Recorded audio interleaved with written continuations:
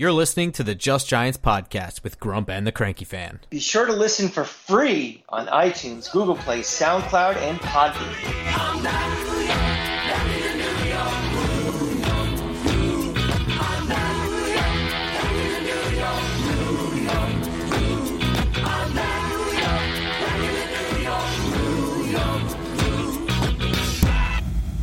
Welcome back to Just Giants with Grump and the Cranky Fan, the best damn podcast for the best damn football team. I am your host, the Football Grump. With me, as always, is Mike, the Cranky Fan, and this is the Christmas episode, I guess. Yeah, this is week 6 of my cold, which is flaring on and off again. Now it's back on again, so you can hear it in my voice. So I apologize, but yeah, this is it. This is getting ready. Saturday, big train trip down to Florida. Watch the Giant game with the parents at down there, and a little R&R down in sunny Florida. Need it. I believe since this game is at 4:30, I will be at Christmas at my sister's. So whole family there game will be on in the background. I think probably. That's probably for the best. Yeah, I don't think this will be the focal point of my Christmas. I think. Even if all of my presents are socks, I'd rather be opening presents, right? It beats the cold we're going to get at 4:30, that's for sure. Yeah. Giants are headed to Lincoln Financial, so they don't have a long ride home for Christmas, thankfully. So they will be visiting the Philadelphia Eagles, who are on a looking for a comeback swing, I think, after getting their ass whooped twice in a row, right? Is it two straight times? Yeah, and they've just been thoroughly unimpressive for the last month or so. Yeah, so. I mean, I'm not going to go down that route, but I mean, I feel like I've been saying that to people I know all year, that they just, I understand the record. I'm not making a Giants statement when I say they do not look like the team that dominated last year to me. No. Yeah, everything just looks a little off with this team, and that's. I mean, they lost two coaches, a middle linebacker. Like they lost significant stuff. And also, when you go to the Super Bowl too, you have a shorter offseason. I know it's not that much, and also all the distractions in an offseason that come with going to the Super Bowl also. So, they're still going to probably be, they have the much easier schedule than Dallas does to win a division. They still have, destinies in their hands, but they are not the same team that this time last year we were like, uh-oh, this team might be a real Super Bowl contender right now. And they were. Yeah. Heading into this game, we will get into a breakdown of whether or not the Giants can play spoiler to that easy schedule the Philadelphia Eagles have, that easy pathway to the NFC East Championship.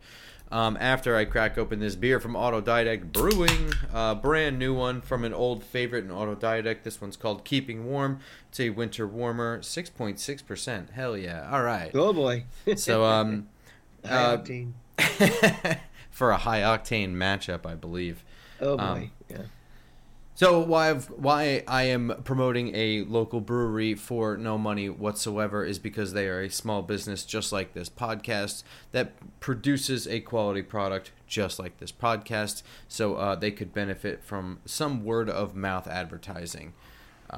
So crack open a beer from Autodidact, tell a friend about Just Giants podcast, and enjoy. Nice. Before we get into whether or not the Giants can... Ooh, that's good. God damn, that's good. I didn't know what to expect from that. Before we get into the actual matchup and whether or not the Giants can play spoiler or anything along those lines, injury stuff. Some not so good news. The Giants kind of had like a worst case scenario on special teams last week that was a little fluky. I was entirely fluky, actually. Sure. No, it was a little fluky. Never mind. Randy Bullock kind of pulled a hamstring, backup kicker. He did it while kicking off. That's fluky. Nothing you can do about that. And it's looking like Randy Bullock will not be playing whatsoever.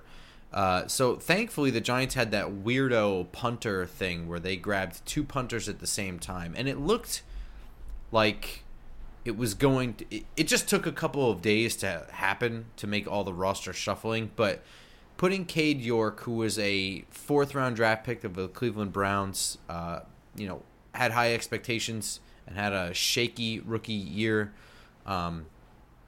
grabbing him and throwing him in the practice squad for future use seemed like the thing. And Randy Bullock was brought in here as the veteran, rent-a-kicker.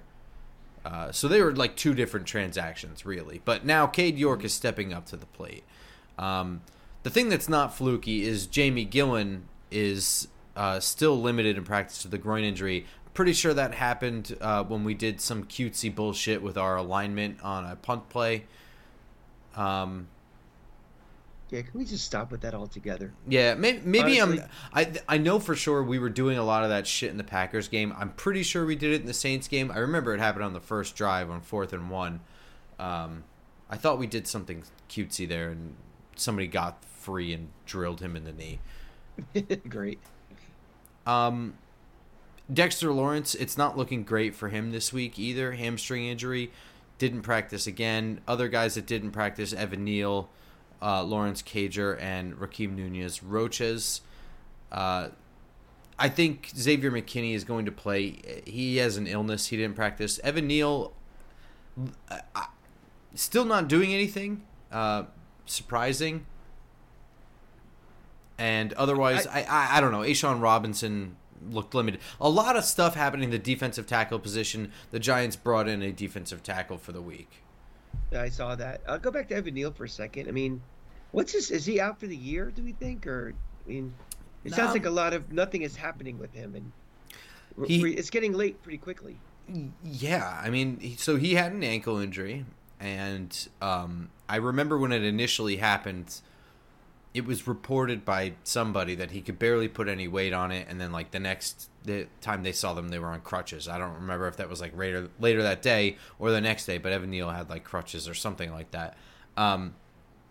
Given that it's an ankle, I think like immediately that's the kind of thing that will swell a lot, hurt a lot, and then go down slowly over time. So I don't think he's like a for the year. But given the amount of weight that he carries with him, the athleticism that comes from playing the tackle position and having to kick out further, and also just the jumble of feet around your ankles at the offensive line position, I don't know if maybe that prolongs things. It's just the fact that maybe they weren't rushing him back with Tyree Phillips playing. At this point, I'm almost thinking that it's not the worst thing in the world if he does sit out the rest of the year. Let's get him completely healthy. Let's hope that we have a change in offensive line coach, so we have somebody who maybe does a better job of helping to develop him and help fix the problems he's had. I don't know. I'm not ready to give up on him just yet. I know in the last show we talked about possibly moving him to guard or not, but at this point it seems like bringing him back in to play a couple games, is that going to help him in any of his development, or is it better off just starting over with him next year? And I know my voice sounds like complete shit, so I apologize. No worries.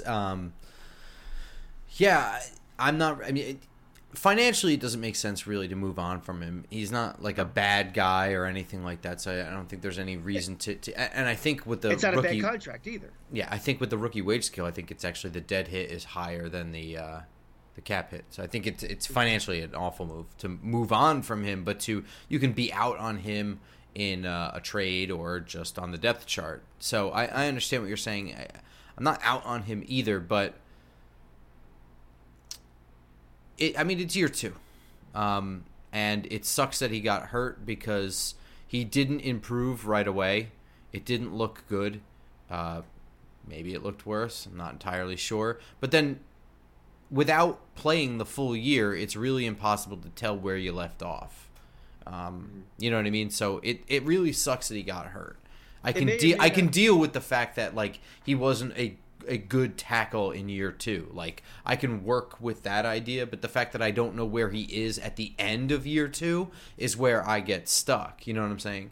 Well, I think the difference between year 1 and year 2, did he actually get better or get worse, is now there's a narrative attached to it. And every little thing he does that's wrong gets magnified more and more. The perception train just gets bigger and bigger with him. So yeah, and that's like fan perspective, and I totally agree. But I just mean, even for me, like if I'm trying to build a roster and I'm looking at everything objectively, it just sucks dicks to like, when you think that over the course from year 1 to year 2 that you made a jump, and then it doesn't happen at the start of year 2. Fine, you can deal with that, and then you have the whole year to work through things and figure things out. But once you get hurt, we're at the point now where it's like, got to start thinking about how we're moving and shaking next year, and who's got to stay, who's got to go, what moves we have to make. And I don't know where he is at the end. You know what I mean? At the beginning, I can deal with that, work around it, but not knowing where we are at the end really sucks. Mm-hmm. So I'm split, actually, from what I half feel the same way you do, where it's like, just get all the way healthy and we'll deal with things. And then the other half is like, these games don't mean anything. So I'd like to see what you do. Especially, I would say, against the Rams. Because I think it's not Philly. But, I don't know. If he's not healthy, it doesn't serve you any good. Yeah. I mean, this late in the year to get him in, he doesn't have any chemistry with anybody else. He hasn't played for a while. That's going to distract a little bit more. So maybe you just pull the plug for game activities, but keep him, Yeah, I don't know. Like, you said that you weren't out on him. I wouldn't describe myself as out on him, but incredibly frustrated with the situation is how I would just describe myself. And when I said out on him, I meant out on him as being a New York Giant. No, I know what you meant. Yeah, that doesn't mean I'm out on him. That doesn't mean I might be out on him as being a right tackle of the future or a starter or something, but I'm not ready to pull the plug on him as a Giant yet. It's still way too early. Way too early. Other notable people who were limited in practice were Ashawn Robinson. I mentioned before, that's 3 defensive tackles that were having injury issues. I guess this is time for DJ Davidson. Jordan Riley should be active probably for this game. Matt Breida with a hamstring injury. That's kind of interesting. Carter Coughlin with a neck. What is the story with Brightwell? When is he coming back? I think he just came back this week. Okay, so if Matt Breida can't go, at least we have a little bit of depth coming back. Yeah, for some of those snaps. I don't think they're necessarily the same runner, but I mean, at least this is an opportunity to see what you have there. You know what I mean? Yeah, I mean, well, also it just if they need someone to give Barkley a spell just to run, they have somebody who can do it. I think you could actually make the argument that Gary Brightwell as a runner is a decent complement to Saquon stylistically. I mean, he is kind of that north-south, just like head down, hit the hole. I mean, he's not great. I'm not saying he's good, but just stylistically, kind of what I think suits Barkley. He does the things that he doesn't do pretty decently. You could also make the argument because of the few number of carries Saquon's actually getting. Does he really need that much of a blow to have somebody else come and run for him? I think it might just be the fact that he's always being tackled by 4 defensive linemen and 2 offensive linemen fall on top of him every single play. That could be. Yeah. Predictions. I have something I'd rather talk about than this game, so I just want to get the game portion of this out of the way. With Philly on a 2-game slide and the NFC East up for grabs, Dallas looks really hot, even if they got the shit kicked out of them by Buffalo. Generally speaking, for the last month, Dallas has looked really, really good. Philly is not fucking around in this game. I know early when we did our pens and pencils, we were like, oh, maybe we'll get a relaxed Philly crowd, and this game won't matter. This game matters, and we are not getting a relaxed anything. Nobody's relaxed. Nick Sirianni's not relaxed. Howie Roseman could probably pinch out some diamonds. No one's relaxed in Philly. This game is over, and it's over early, and I wouldn't put it past them running the score all the way up. And at the same time, they also kind of took their foot off the gas last year when Davis Webb was throwing touchdown passes to Kenny Golladay. I'm just saying, I'm not sure if we're going to get the full throttle 50-0 in this game, or if we're going to get something like 38-10, which is actually what I ended up going with, 38-10 Philadelphia. You very astutely and accurately, pointed out how in the Green Bay game, the defense was set up to basically challenge Tommy DeVito. Last week, the defense took it to Tommy DeVito. Philly's not screwing around. You're right. They know that they're in the home stretch. They're fighting for the division title. They're fighting for home field at some point in the playoffs. They have a hard on for the Giants anyway, as it is. Big brother, little brother syndrome. I think they try to put this away early so this game is out of reach. And if some guys need to rest a little bit in the fourth quarter, they can do it. For all the faults and all the problems that Philly's had on defense lately, you're not going to see it this week. Not the way this offensive line has been playing, not with the still neophyteness of Tommy DeVito. I think this team is ugly early and late, and I think we lose this, 38-6, something bad like that. So we're roughly on the same path there. Yeah. In the spirit of what we're talking about with Cade York and with Evan Neal, I want to talk about some guys on the New York Giants that I really want to see something out of in the next 3 weeks. And for some of them, that might just be availability. And I kind of want to just go through them with you one by one. And I wish Evan Neal were on this list, and he's not because I just don't even know if he's available. So I guess, since we already talked about him, honorable mention Evan Neal simply for availability purposes. I want to see that he can stay healthy. I want to see him go out there and compete. But the number one person on this list, I think we'll probably end up talking about the most, is Darren Waller. Darren Waller was the prize white whale, I guess, picked up in free agency this year, and we were all excited about him, and we could see why. In training camp, I mean, really, he was the primary target. He was number one guy. He's had some good catches this year. He's also been mostly invisible at times. And again, I don't know, is that Darren Waller? Is that Daniel Jones? Is it the offensive line, the whole offensive scheme, 15 other things? Don't know. But here's a fact. This year, his cap hit was very, very low. Next year, it's $14 million, okay? It's $14 million for Darren Waller next year. The dead hit is only $8 million. My big problem isn't that Darren Waller was not really like I guess my problem is that Darren Waller did not, at any point this year, feel like he took over a game, quarter, half, or drive for me. Possession. Yeah, I mean, he's had really great plays. He's clearly a focal point of the offense, and I'm not taking anything away from him as a skill player. What I am saying is that he's very expensive next year. This is a team that I don't really know what position they're going to be in quarterback-wise. I don't know that the situation's going to get better in a quick 1-year span. He's a very expensive asset at this time, and he was not available this whole year. And that was the risk we had when we got him. Of course, but that's also why this contract was structured the way that it was, with a low cap hit in his first year and a potential out in his second year. I need to see in the next 3 games, at one point, Darren Waller taking over a quarter.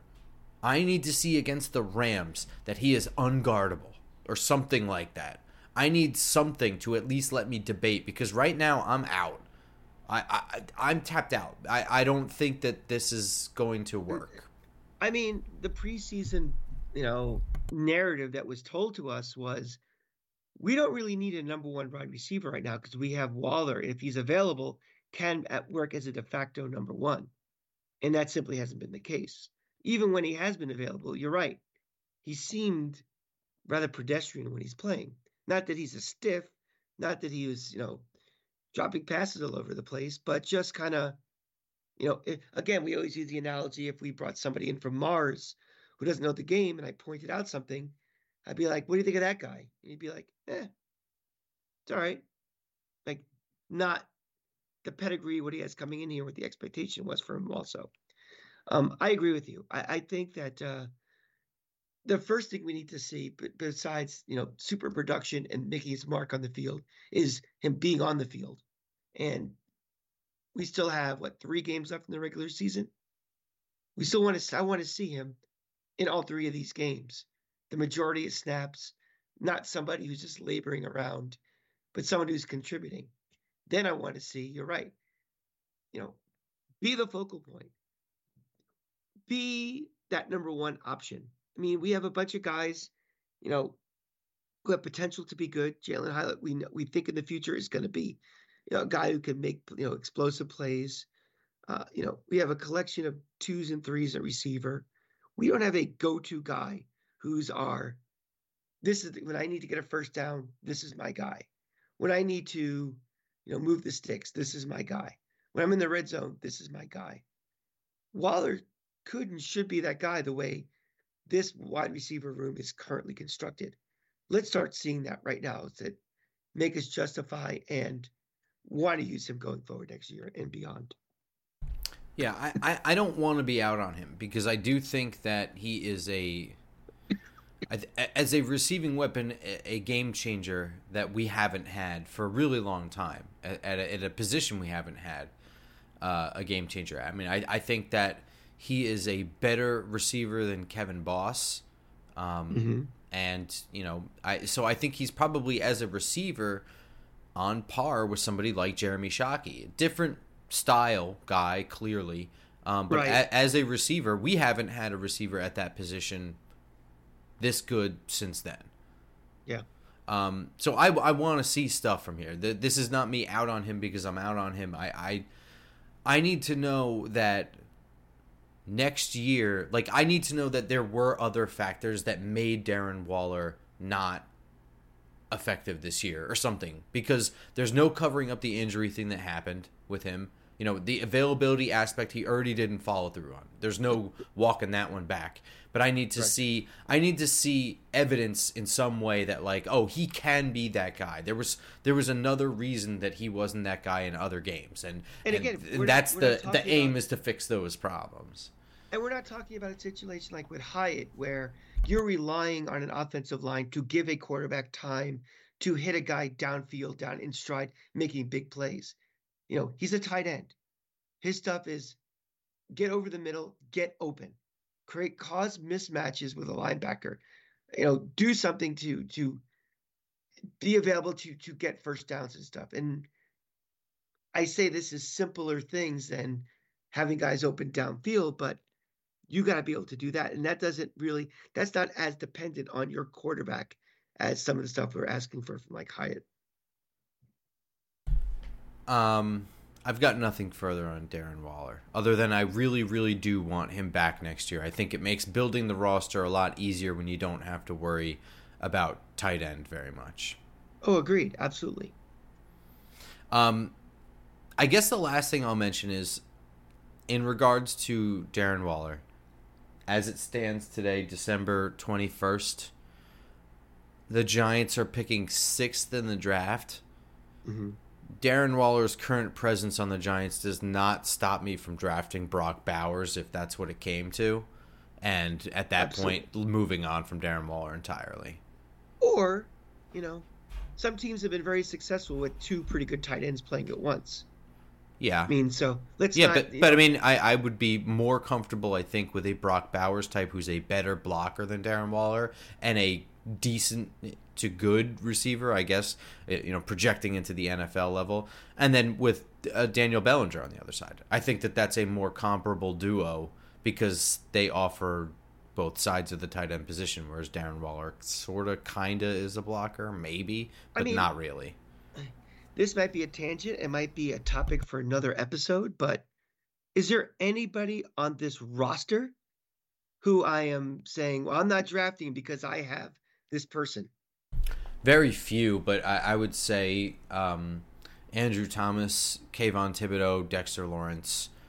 Those are the players that are preventing me from making some roster decisions.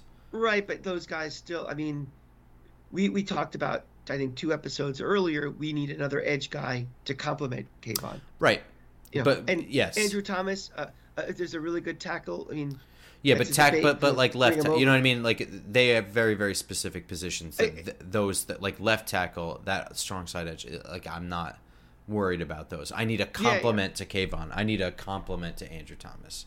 But my point being, though, there's very, very, very few people on this roster where I'm like, Well, I got this guy. I'm not going to deal with that in the draft. So Yeah, I mean, I think even a good team year to year, a good team, a great team, you're not looking at more than like 10 players ever year to year that are like, I am not letting yeah, my offseason decisions be swayed because of this player. Like I there have should this guy not, there still shouldn't locked down. be, there shouldn't be many of those players. That's correct. That sounds like Yes. you're being too much of a homer if you've got more than 10. So, Yes. yeah, Yes. you're right. Moving on to the next guy on my list. This one is also pretty tough, I think, because it's the same sort of position group, and that's Darius Slayton. Um, Darius Slayton earned himself this second contract. He bet on himself to get it. He got a 2-year deal. Um, he, I think he's going to end up being our leading receiver again this year. I believe it's like the fourth out of fifth year. Yeah. Something ridiculous. So he's certainly earned himself. I don't think either one of us is like Darius Slayton. It has to go, right? I mean, I don't have any issue with Darius Slayton already being under contract for next year. The problem is that next year he costs $8 million, but the dead out allows him gone for $1.5 million. This is not at all performance based for me. It's just from a financial standpoint, it's an easy target in we need to fix a lot of things at once. And we will need money. Darius Slayton has not been amazing ever. He's been our leading receiver for like he's never done anything wrong. This isn't a complaint, but is he worth $8 million? He's been our leading receiver because, quite frankly, there's been nothing else consistent. Nobody else that can stay healthy. Which is not a knock on him. He has been a consistent guy since he's been here. That has been what we expect from Darius Slayton. We have pretty much gotten from the get-go. Some drops are going to happen, but he's also going to follow through on a lot of things. He's going to be relatively healthy. He's a pretty strong dude. He's a pretty smart dude, and he's a really fast guy. Right. But my is point he being, $8 million? My point being, though, that like when you put the words Darius Slayton and leading receiver on team, that's more of a product of everything else around him as opposed to him. Right, but he hasn't done anything wrong or been bad or anything. The biggest question is going to be, is his contribution going to be $8 million worth? Mm-hmm. So, it does. The way I look at it is that he's probably my last cut or whatever, because he's like my last ditch option. And I say that because I do think that because of his consistency, I think that is evidence that if you improve the rest of the offense, his consistency should rise with the performance of the rest of the offense. So that's the way that I look at it. I look at that $8 million as an investment towards the future, in that like I have to fulfill my end of the bargain as a GM to make that second half of that contract worth it, because he's already shown that he can rise to the occasion. That's kind of how I look at it. Yeah, it seems weird, like when you're talking about a guy like Saquon Barkley, and we're talking about, 12 or $13 million, and it's like that's going to be the offseason story. I knew you were going to bring this up too, and it's like such a shitty. That is like the why are running backs undervalued argument. Yeah. When all of a sudden we're talking about Darius Slayton, $8 million. It's like. And it's not even going to be something. It's going to be like, oh yeah, well Darius Slayton's making that, but the headlines are going to be all about Saquon Barkley. I think that Slayton being here next year will be the product of what we do with other contracts, and say like, oh, we have more cap space than we thought we did. We'll keep him. But if we re-sign Barkley, we're up against it. I think he's much more likely to be cut. Not so much for him, but what do we do with other contracts to decide if he's staying or going? I agree, and I think that's probably how I'm looking at it. But I want him to stay. I like the story. I like not having to fix more problems. Honestly, like these are 4 guys that I want to see things out of, because I don't want to have to fix these problems in addition to the problems that we already have. Well, let's clarify that then. I wouldn't mind keeping him, but I think there's still a problem in the room that he's still our best, most consistent receiver. The wide receiver room has to be elevated. But that doesn't mean throw the baby out with the bathwater. That doesn't mean he's got to go to make it better. We got to elevate around it. So he's not de facto wide receiver 1. Right. So what I really want to see from him, I want to see him in the Eagles game make James Bradbury look silly or something like that. I want, really, everything in my bones tells me I want it to be Darius Slay, but we won't get that, will we? Because he's out for the rest of the year. He's with the potential of coming back for the playoffs, I think. I think it's possible. I want to see him make James Bradbury look silly. I want him to make what the league considers a top corner. I want him to dominate in a game against him, and that's what I'm looking for. If he can show me that, I'll say I'm on board for $8 million next year. Let's elevate everything else, and I've seen it. He can do it. That will do for next year. Let's fix the broken shit before we fix the things we can upgrade or whatever. You know what I mean? Play to your contract. Be a wide receiver 1. That's all we ask. This one's probably really, really easy, but it is conflicting. Mark Lewinsky. I've been screaming for this guy to be cut since they signed him. The debt out next year, he's on pace to get $7 million. The debt out is $1.5 million. But at the same time, this offensive line sucks, and I know that he doesn't contribute much, but having a body that's a veteran that knows roughly the scheme, you know what I mean? Like, it feels weird to have a shitty position group say that it's bad and that you need to upgrade it, and you're going to dig out people that are already there.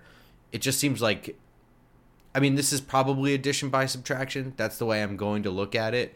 Yeah, but it's just more and more investment into one spot, and it's just never ending. We got to get it right. I mean, it's the most important spot on this team, I think. And it requires significant investment, and it requires us to get it right. We just haven't been getting it right with guys like him. So just having him there and saying, well, he's here. If he's a marginal guy who contributes marginally on a bad unit, what's the replacement value of replacing and getting at least that? I don't know. I don't know either. But, at $7 million, that's a very expensive depth piece. But forgetting the money for a moment, I'm looking at simply the amount of things we need to fix. So clearly, right tackle is not looking great. Whether or not Evan Neal's a starter, that's not good enough. We need somebody to push him. Plus, there's no depth. Plus, there's no backup left tackle. Plus, there's no right guard. It's a damn mess. And Ben Bredesen is a free agent, and I have to think that you have to scramble to get him to come back. Otherwise, you have like a left guard situation. So the whole line is a mess with holes that need to be filled. It's just frustrating. I want to say he's already under contract. He's a veteran. At least it's depth. It's one less depth piece we have to get in addition to all the starters and other depth pieces we need to get. This is still easier for me. I want him gone. Addition by subtraction. Just something else. I don't know why I'm having this debate with him. I think, if you're not contributing on a very bad unit, why are you here? Fair enough. It's just... That's it. It's simple. It's very daunting to look ahead into the offseason and be like, I have to replace 4 offensive linemen. But guess what? We have to replace 4 offensive linemen. Yep. At least. It's kind of 5. Life's not fair. That's why we've been trying to stress that this is a rebuild, and it's going to take multi-years, because some of these things are easier fixes and solutions than others. Offensive line was never going to be, we'll just draft this guy and we're good to go. No. There's depth issues on top of starter issues on this offensive line that have to be unwound and fixed, and you can't wave your wand and have it be ready in 1 year. Last one's interesting. Xavier McKinney, contract year. There's really no super talent at the safety position. He's the bona fide starter. Jason Pinnock had to prove his starter spot in the preseason. Yes. We need veterans in the secondary as well. Adoree Jackson is almost certainly gone. We're looking at rookies all over the place, and if not rookies, very, very young veterans. Right. I need to see Xavier McKinney be somebody in these last 3 games that I at least want to bring back. I gotta need him back, because if it weren't for like poor tackling, I would say he's got a bad mouth once in a while when we're doing poorly. When we're doing well, everything seems honky-dory. So it's really, I guess what I need to see from him, I need to see him light people up. I need to see him, be the man on the field. I just don't think I'm going to see it. Good. Do you see his future tied to Wink's future?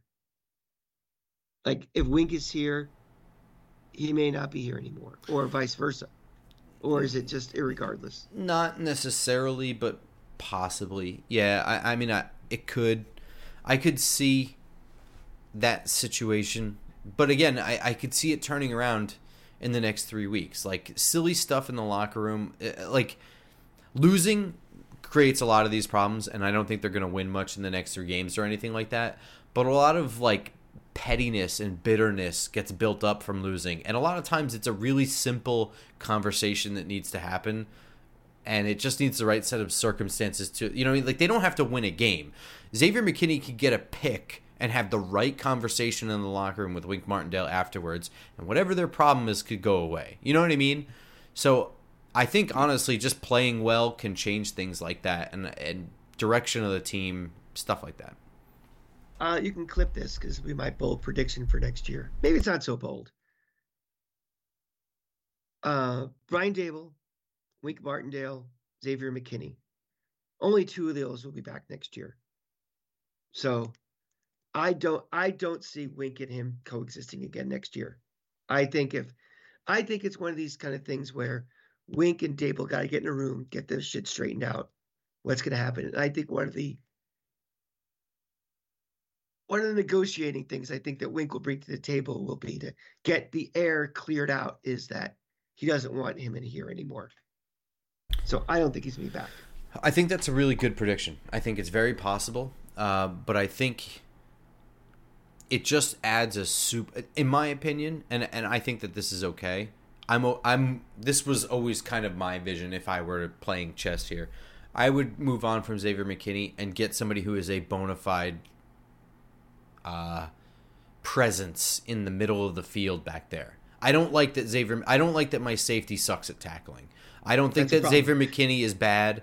I think that he's a smart guy. I think that he's a good safety. I don't think he's a great safety. I think that he's got issues. But like me personally, the issues that he has don't jive with me. If he had like coverage issues, I could maybe get around it, or is like, he's a bad blitzer or something like that, whatever. But like not being able to tackle well as a safety, like I want that dude. I like Sean Taylor. You know what I mean? Like, that's my safety. I want people lit up from the safety. I want no one getting past him. And I want people afraid to run across the middle of the field. Especially when you got young guys all around you in the secondary, too. You need a rock. You need someone where, something, if I get loose and I can get past Deonte Banks or something, this guy's going to come over and knock this shit out of me. It would just be nice to have, like, a playmaker back there. I'm not saying Xavier McKinney isn't good or whatever, but just, like, a feared presence back there. I would like that. Playmaker doesn't necessarily mean has to have 7 interceptions. A playmaker is some guy that knocks your feelings out if you have to. Sure. Yeah. Yeah, so those are the kinds of things that I'm going to be honing in on. I'm going to be watching a lot of the younger players. I'm interested to see if Jordan Riley gets a ton of playing time in this game with all the defensive tackle injuries. That's the kind of stuff I'm going to be looking at. I'm not really looking at the outcomes of these games. I hate to be depressing, but I mean, it's only 3 games. It's 3 weeks. It's Christmas. It's New Year's. It's the week after. You can get excited for playoff. I mean, like, really, this is the home stretch right now. A lot of teams are out of playoff contention, pretty much. Yeah, I think if you're a Giant fan, you're kind of a realist. I think you got a second lease on life with a couple of wins with Tommy DeVito and stuff, where none of us expected any of that. We all thought our season was over, before Thanksgiving, and we got a little bit of a respite. We got a December to enjoy some football again. But this season was going to head this way as soon as Andrew Thomas got hurt and as soon as Daniel Jones got hurt. And now we're just playing out this string, and it's okay. There's 3 weeks left. We'll get through this. Hopefully that last Philly game will be meaningless to Philly. They bring out their scrubs, and we can pull out a win there. But it's been a very difficult season to be a Giant fan. It's almost over. Hopefully we're all in clear minds going into this and know what we're expecting going into it. And I assume that we will be doing our episode Tuesday night for Wednesday morning. Yeah, I think Monday night is Christmas. I don't think we'll be doing anything Christmas night. Yeah. We'll do it Tuesday night. Sounds realistic. All right. And so we will see you all on iTunes, SoundCloud, Spotify, and, of course, YouTube on Wednesday morning. Until then, go Giants. Merry Christmas. Oh, Merry yeah. Christmas. Merry Christmas. Happy Merry holidays. Christmas.